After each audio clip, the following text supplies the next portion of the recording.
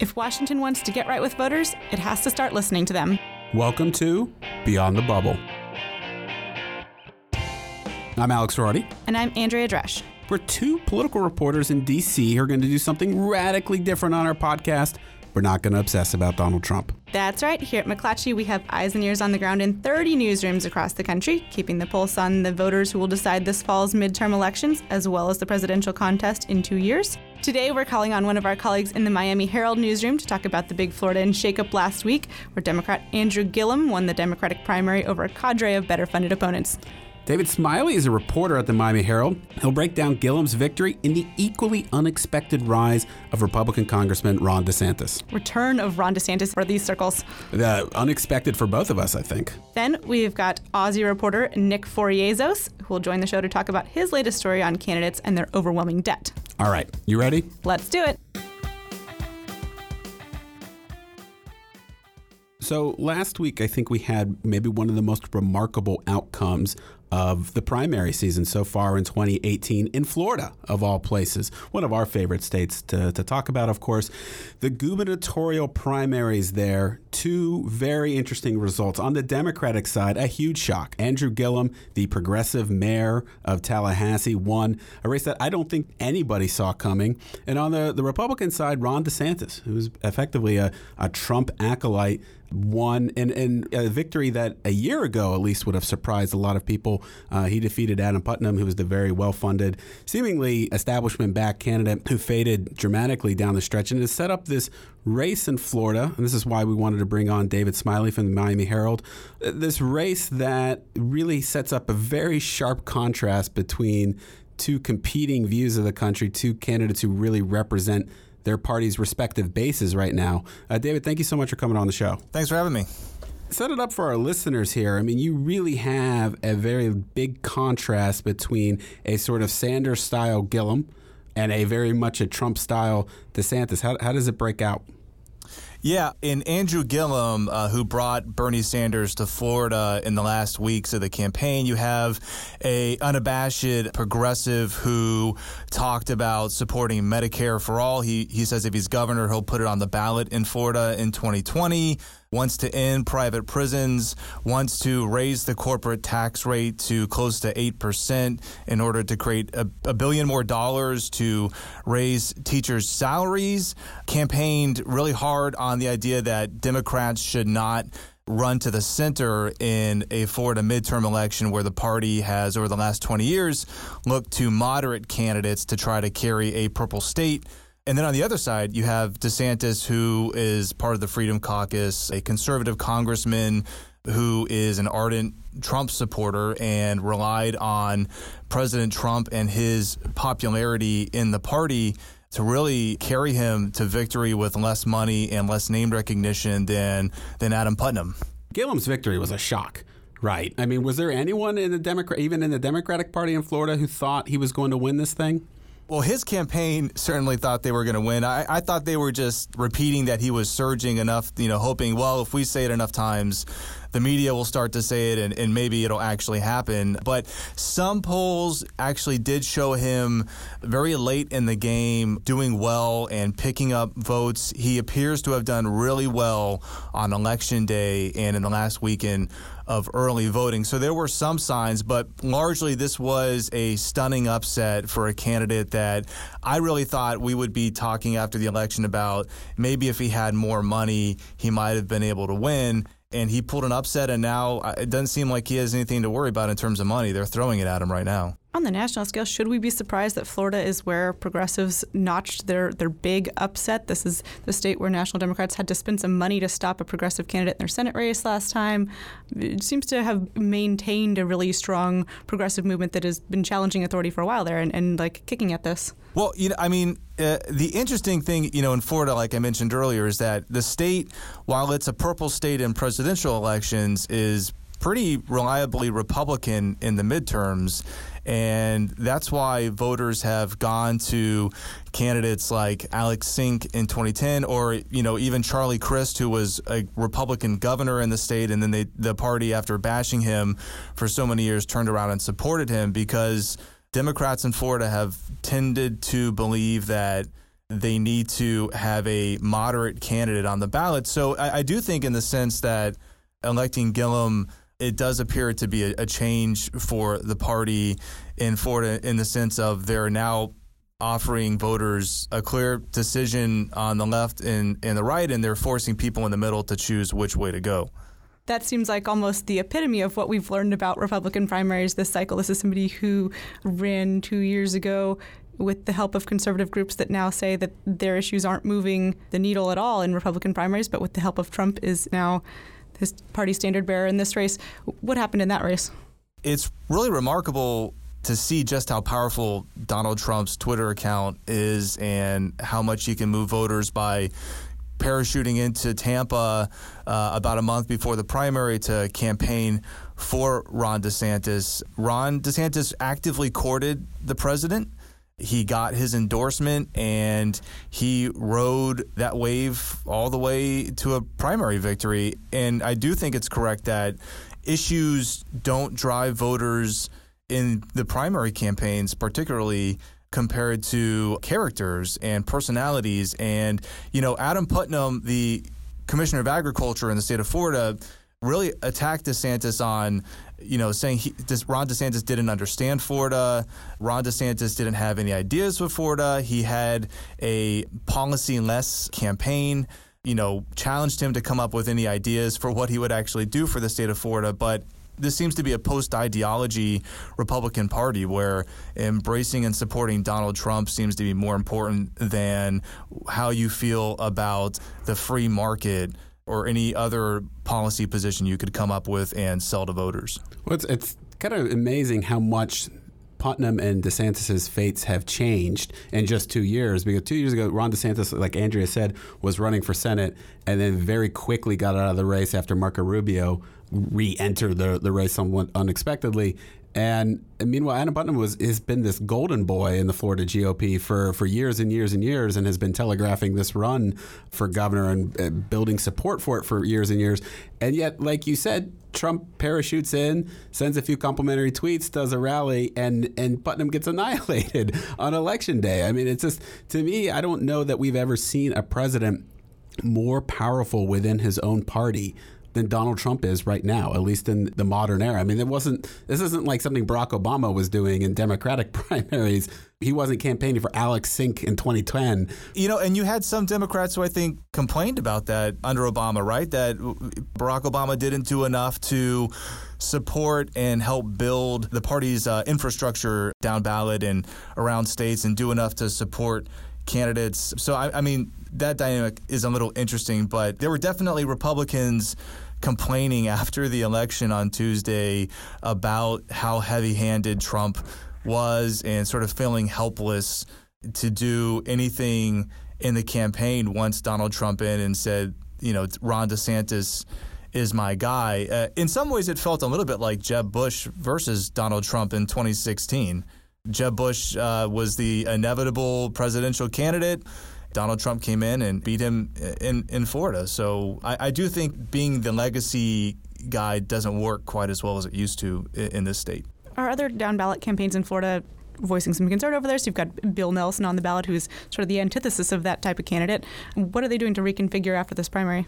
On the Democratic side, there is a lot of excitement in the party in Florida about Andrew Gillum. The voting turnout seems to show that maybe as much as a quarter of the turnout was from voters who weren't voting in the previous 3 elections.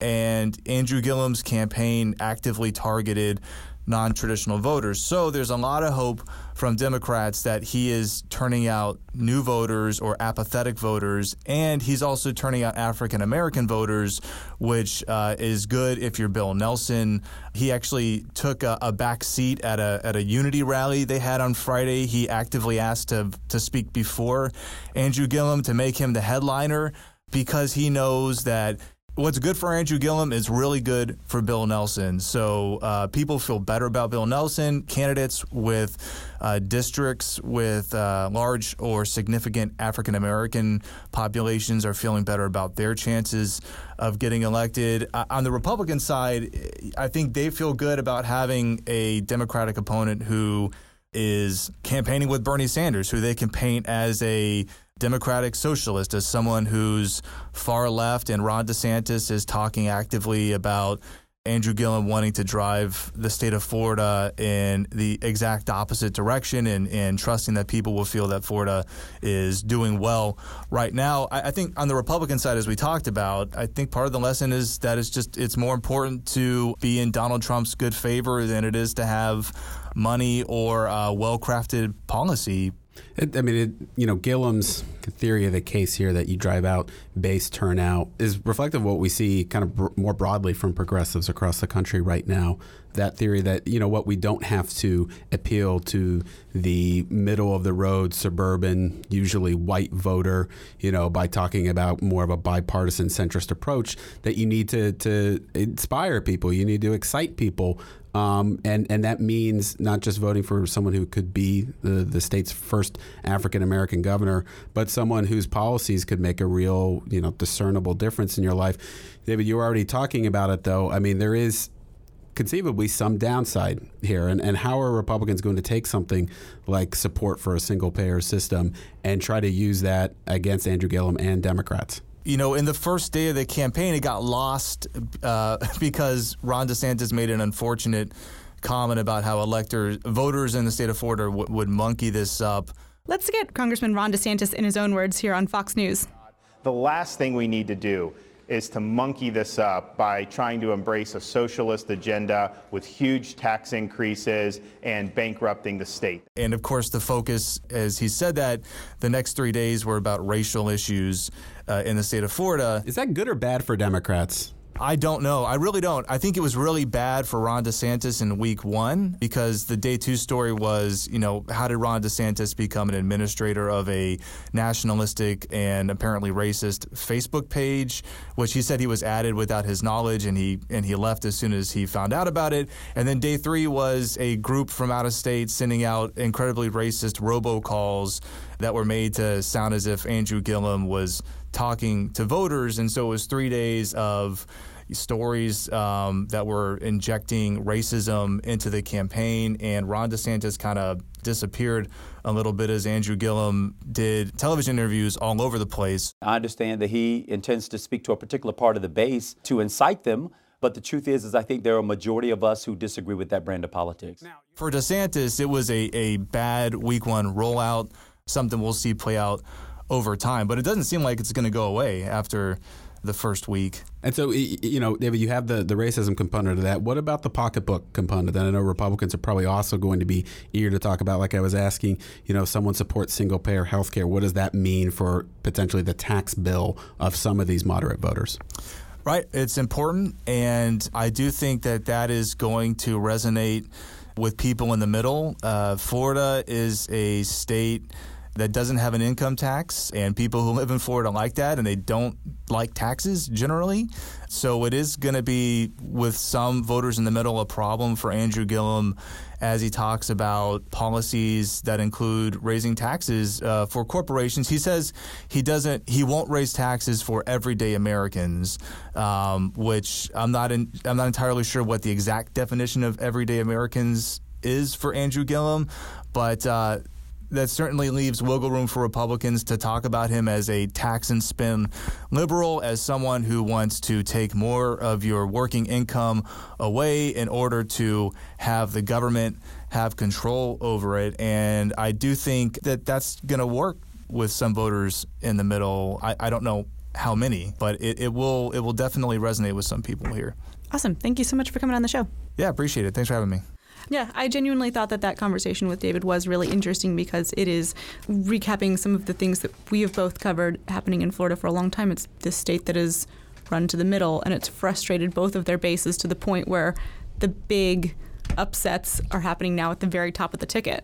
Right. It's kind of the apotheosis of a lot of those trends. And I just think broadly, too, governors' races have really turned out to be really interesting this cycle, and really some of the starkest contrasts that we see between Republicans and Democrats are happening in places like Florida or in Georgia, which is a good segue for our next segment, actually, because we are going to talk about the Georgia gubernatorial race and about the Democratic nominee Stacey Abrams and some of the debt that she has acquired and whether or not that's a political liability or maybe a political strength at this point in our populism-inflected times. Stacey Abrams and many, many, many other candidates who have also taken on significant debt before and during their campaigns this year. So our next guest, Nick Foriezos from OZY, is in studio to talk to us about the story he wrote about candidates taking on debt in their 2018 campaigns. Nick, thanks for coming on the show. Thanks for having me, Andrea. So tell us a little bit about your reporting. You are from Georgia? Yeah, that's right. So I'm Georgia native. I went to the University of Georgia, and I also actually covered the 2014 elections, the Senate and governor races for the Atlanta Journal-Constitution. So I have some roots there. Now I cover national politics for OZY, and really my interest in the Georgia race kind of, spurred the story about candidate debt. Essentially, earlier this year, Stacey Abrams, who is running to become the first African-American governor, female governor in the country, running in Georgia, she penned a big editorial in Fortune talking about how debt is a millstone that weighs down more than 3/4 of Americans, and how our own debt, which is $170,000 in credit card and student loan debt plus $50,000 in deferred tax payments to IRS, actually humanizes her with voters. And so I went out and kind of decided, all right, you're making that claim. Let's look at what the voters think, and let's also look at if your debt actually is normal when you compare it to other candidates across the country.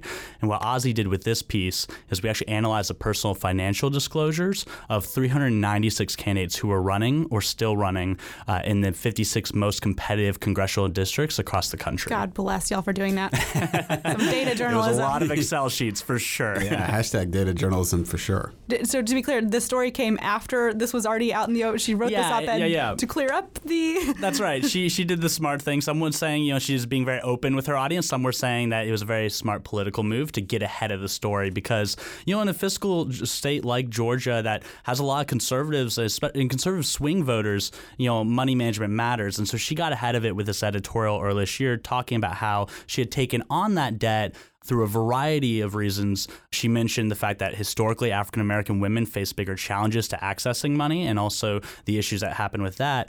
She grew up poor in Mississippi, but also she actually mentioned the fact that she had to help and take care of her parents and her niece for a while. And so family reasons were what she said was part of the reason why she had to take out that debt. And here on Beyond the Bubble, our shtick, we like to hear from what you found from voters back in Georgia so that we can bring you some feedback from the ground, from the people who are going to decide these elections. What did people say about her take on this? It's definitely a mix. You get some small conservative business owners who are saying, money management is really important. Georgia has a multi-billion-dollar budget, and she's going to have to manage that. And I think people are willing to forgive certain types of debt, right? Student loan debt is pretty understood to be normal in this day and age. And credit card debt, sometimes understandable. The one that really picked people up was the $50,000 in IRS debt, owing taxes to the government while running as a progressive who's promising to expand government services. So you haven't paid your taxes, but at the same time, you're promising to expand. And, they are on a payment plan for those taxes is what her campaign argues. And so they are working to pay that back. But the fact that she paid the $50,000 or that she owes the $50,000 and then she also donated $50,000 to her own campaign early on has been a subject of a lot of Republican attacks on this. Regular folks I talk to, a lot of them say that it humanizes her. They say, we know what it's like to have debt. In this day and age, unless you come from a background of privilege, it's hard not to have debt. The key difference of this debt, of course, is just that it's about, her credit card debt is about 3 times the national average of a regular person. Student debt is about 5 times. We've got some audio of Stacey Abrams framing this for how she talks to voters about it. By anecdote, I was standing in the airport and a man walked up to me and just hugged me and said, I have student debts and my mama lives with me. And he said, you got my vote. And he walked away.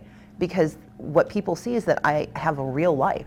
It does set up this kind of interesting debate about whether or not, particularly in these populist times, 10 or 20 years ago, maybe this would have been a more difficult sell for people. My question would be whether or not it gives voters empathy for her and make think that she's just one of them. And I don't know. And I think Republicans certainly have merit. These attacks, they're probably right that there is going to be certainly a part of the population that is worried about putting someone in charge of Georgia who has had some of these difficulties with their own personal finances.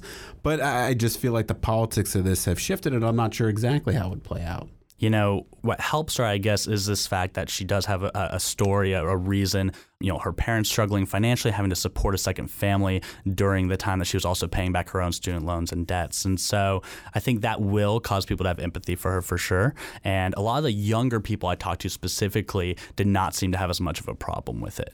We've had guests on the show who were in charge of Democratic recruiting this cycle who talked about the idea of people bringing their problems to the table and saying, I have this in my background, I don't know if I can run. And they're saying, if Trump can do it, you can do it too. This must be one of the first thing that comes up if you are like a self-opposition researcher, would be personal finances of a candidate, right? That's right. And, it's definitely something that people are going to attack her for. But we do live in this politics of nothing matters anymore, right? And I think people are looking for figureheads who can be emblematic of an idea rather than necessarily the particular problems that they might have. You look at Donald Trump and, as one of my sources told me, the grand irony is that you have him here, someone who had, declared bankruptcy 6 times and for all intents and purposes still deeply in debt of hundreds of millions of dollars. But people don't view that as a liability because he did it as a businessman through businesses rather than through his own personal finances. And when you bring it down to the individual, that's when human nature gets this highly judgmental feel. Well, there's an interesting, I think, side debate about some of the politics of this with the student loan portion. You mentioned that she had a lot of student loan debt when we've heard Democrats talk several election cycles now about trying to relieve the debt. I actually spent time with a candidate in Delaware who wants to get rid of all of the student debt, basically abolish debt, if you will. And that's a fairly radical position. But what are some of the politics of those kind of proposals in Georgia? I mean, is this something that can finally inspire the much ballyhooed, fabled youth vote in a state like that? Or is there something tricky about that too? When there's so much fire going on, right, it's hard to think of any one smoke ring as being super important. But so I wouldn't go so far as to say that student loan debt is going to drive people to the polls. That's a good right? analogy. I don't think I've ever heard. I've heard a lot of political analogies before, but I don't think I've heard when there's a lot, a single smoke ring and a lot of fire. We all have our moments of glory. Yeah, right? Yeah, not bad. But yeah, it's something that's definitely going to be part of the larger picture and part of the discussion. And to have someone who's sympathetic to the plight of, a regular working class family, especially in a place like Georgia where the state schools have become almost impossible to get into because it's so competitive. And actually some Republicans are aware too that it might be a losing battle to critique her money woes here. Senator Josh McKoon, who by no means is a tepid conservative, he's been known as someone who will be pretty out there, out front. But he warned fellow conservatives to lay off of this issue. He said the party had excused Republican candidates who got behind the 8 ball before while helping family members. He also said, people already see us as the party of rich people. Why play into that stereotype by appearing disconnected from the plight of everyday folks? That's the danger. But then again, I had Karl Rove telling me that, she says she can sympathize with the problems of families, but not paying for your taxes, most people can't get away with that. So it's mixed, even among Republicans. Is anyone taking this in a direction of campaign finance reform? If you're taking out loans to fund your campaign, things are not well in the way campaigns are run? Yeah, it's definitely a discussion. I've heard, I haven't seen a ton of movement on that, but campaign finance reform is kind of a black hole usually anyway. So this is one of our ground game series of races between Ozzie and McClatchy, of course. So Nick, if you could, what is the big picture look at this race? Because it is one that is attracting national attention, of course. Do people have a sense of whether the Republican Brian Kemp or Abrams are favored at this point? In a conservative state like Georgia, you kind of have house money, I think, with the Republican side. Georgia hasn't really gone Republican in these statewide races for a while. But that being said, Abrams does have some momentum. She did release some internal polls, which, take it for what we will, the candidate ran them, saying that she would be the winner in a one-on-one with Kemp. Other ones have her within the margin of difference there. But that being said, it's kind of there's been this liberal pipe dream for a while, and we'll see. I remember when I interviewed Stacey Abrams at one point last year, and she seemed like a woman to be very comfortable with pie charts and PowerPoint presentations and graphs of all kinds. Yes, she usually carries them with her wherever she goes. Well, thanks so much for coming on the show, Nick. Thanks for having me. For a couple of campaign reporters, what Nick's talking about is something that we have heard in the past with Republican candidates who are in a party that prides themselves on fiscal responsibility, but not really something that we often hear about when it comes to Democrats. That's right. And, the Democrats seem to be embracing this idea that, hey, we are for the people, we are of the people. and we have the problems of the people. Which is a stark contrast to, say, like Senator Cruz's 2015 presidential bid, where opponents used his Goldman Sachs loans to attack him for it. Right. I would really question whether or not that would be a liability in a 2020 or I guess 2024 Republican primary, as that party also shifts and becomes more and more populist. So that is as good an opportunity as any to move on to the next segment. It's the lightning round, where Andrea and I have 30 seconds, and only just 30 seconds, to tell you, the listeners, something new and interesting you maybe don't know going on in the world of politics. Andrea. No pressure. Let's go. You first, Alex. I'm first? I thought you were going first. I think you set this up. Okay, I set it up. I'll go first. Okay, I was in Delaware yesterday spending time with Carrie Evelyn Harris. She is the progressive challenger to Democratic Senate incumbent Tom Carper.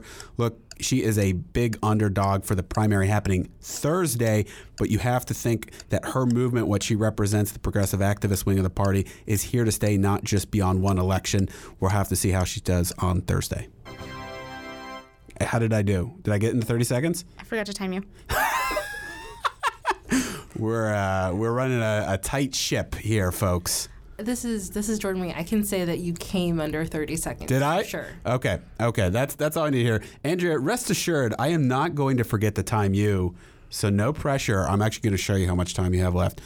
3, 2, 1, go. All right. I am just returning from Texas, where Beto O'Rourke yard signs have blanketed the Fort Worth suburbs, to the chagrin of Ted Cruz's supporters, who say that they want their yard signs at multiple town halls. He was accosted by supporters who want to know where they are. Where are they? His campaign manager doesn't like them, says that they're a waste of money. Says my coworker sitting next to me at the Star-Telegram, but Cruz had yard signs in 2010 and 2012. That was pretty good. I would actually point out that there was a paper released that showed yard signs actually do affect the vote, and do drive up turnout. And I would point out there was some reporter, Andrea, can you help me out, who wrote a story earlier this year about how important yard signs were to the Alabama Senate race. I can't remember his name, but it was awfully prescient. The silence of eye rolls is deafening. Yes. Amid the silent eye rolling, Andrea, it has been a pleasure hosting the show with you yet again. Good to be back. Thank you to producer Jordan Marie Smith, and thank you, our listeners. We want to hear from you. So please send your questions and your comments to btb@mcclatchy.com or connect with us on Facebook at facebook.com/BeyondTheBubblePod. Tell us what you're seeing in your battleground states. We might even ask you to call into the show.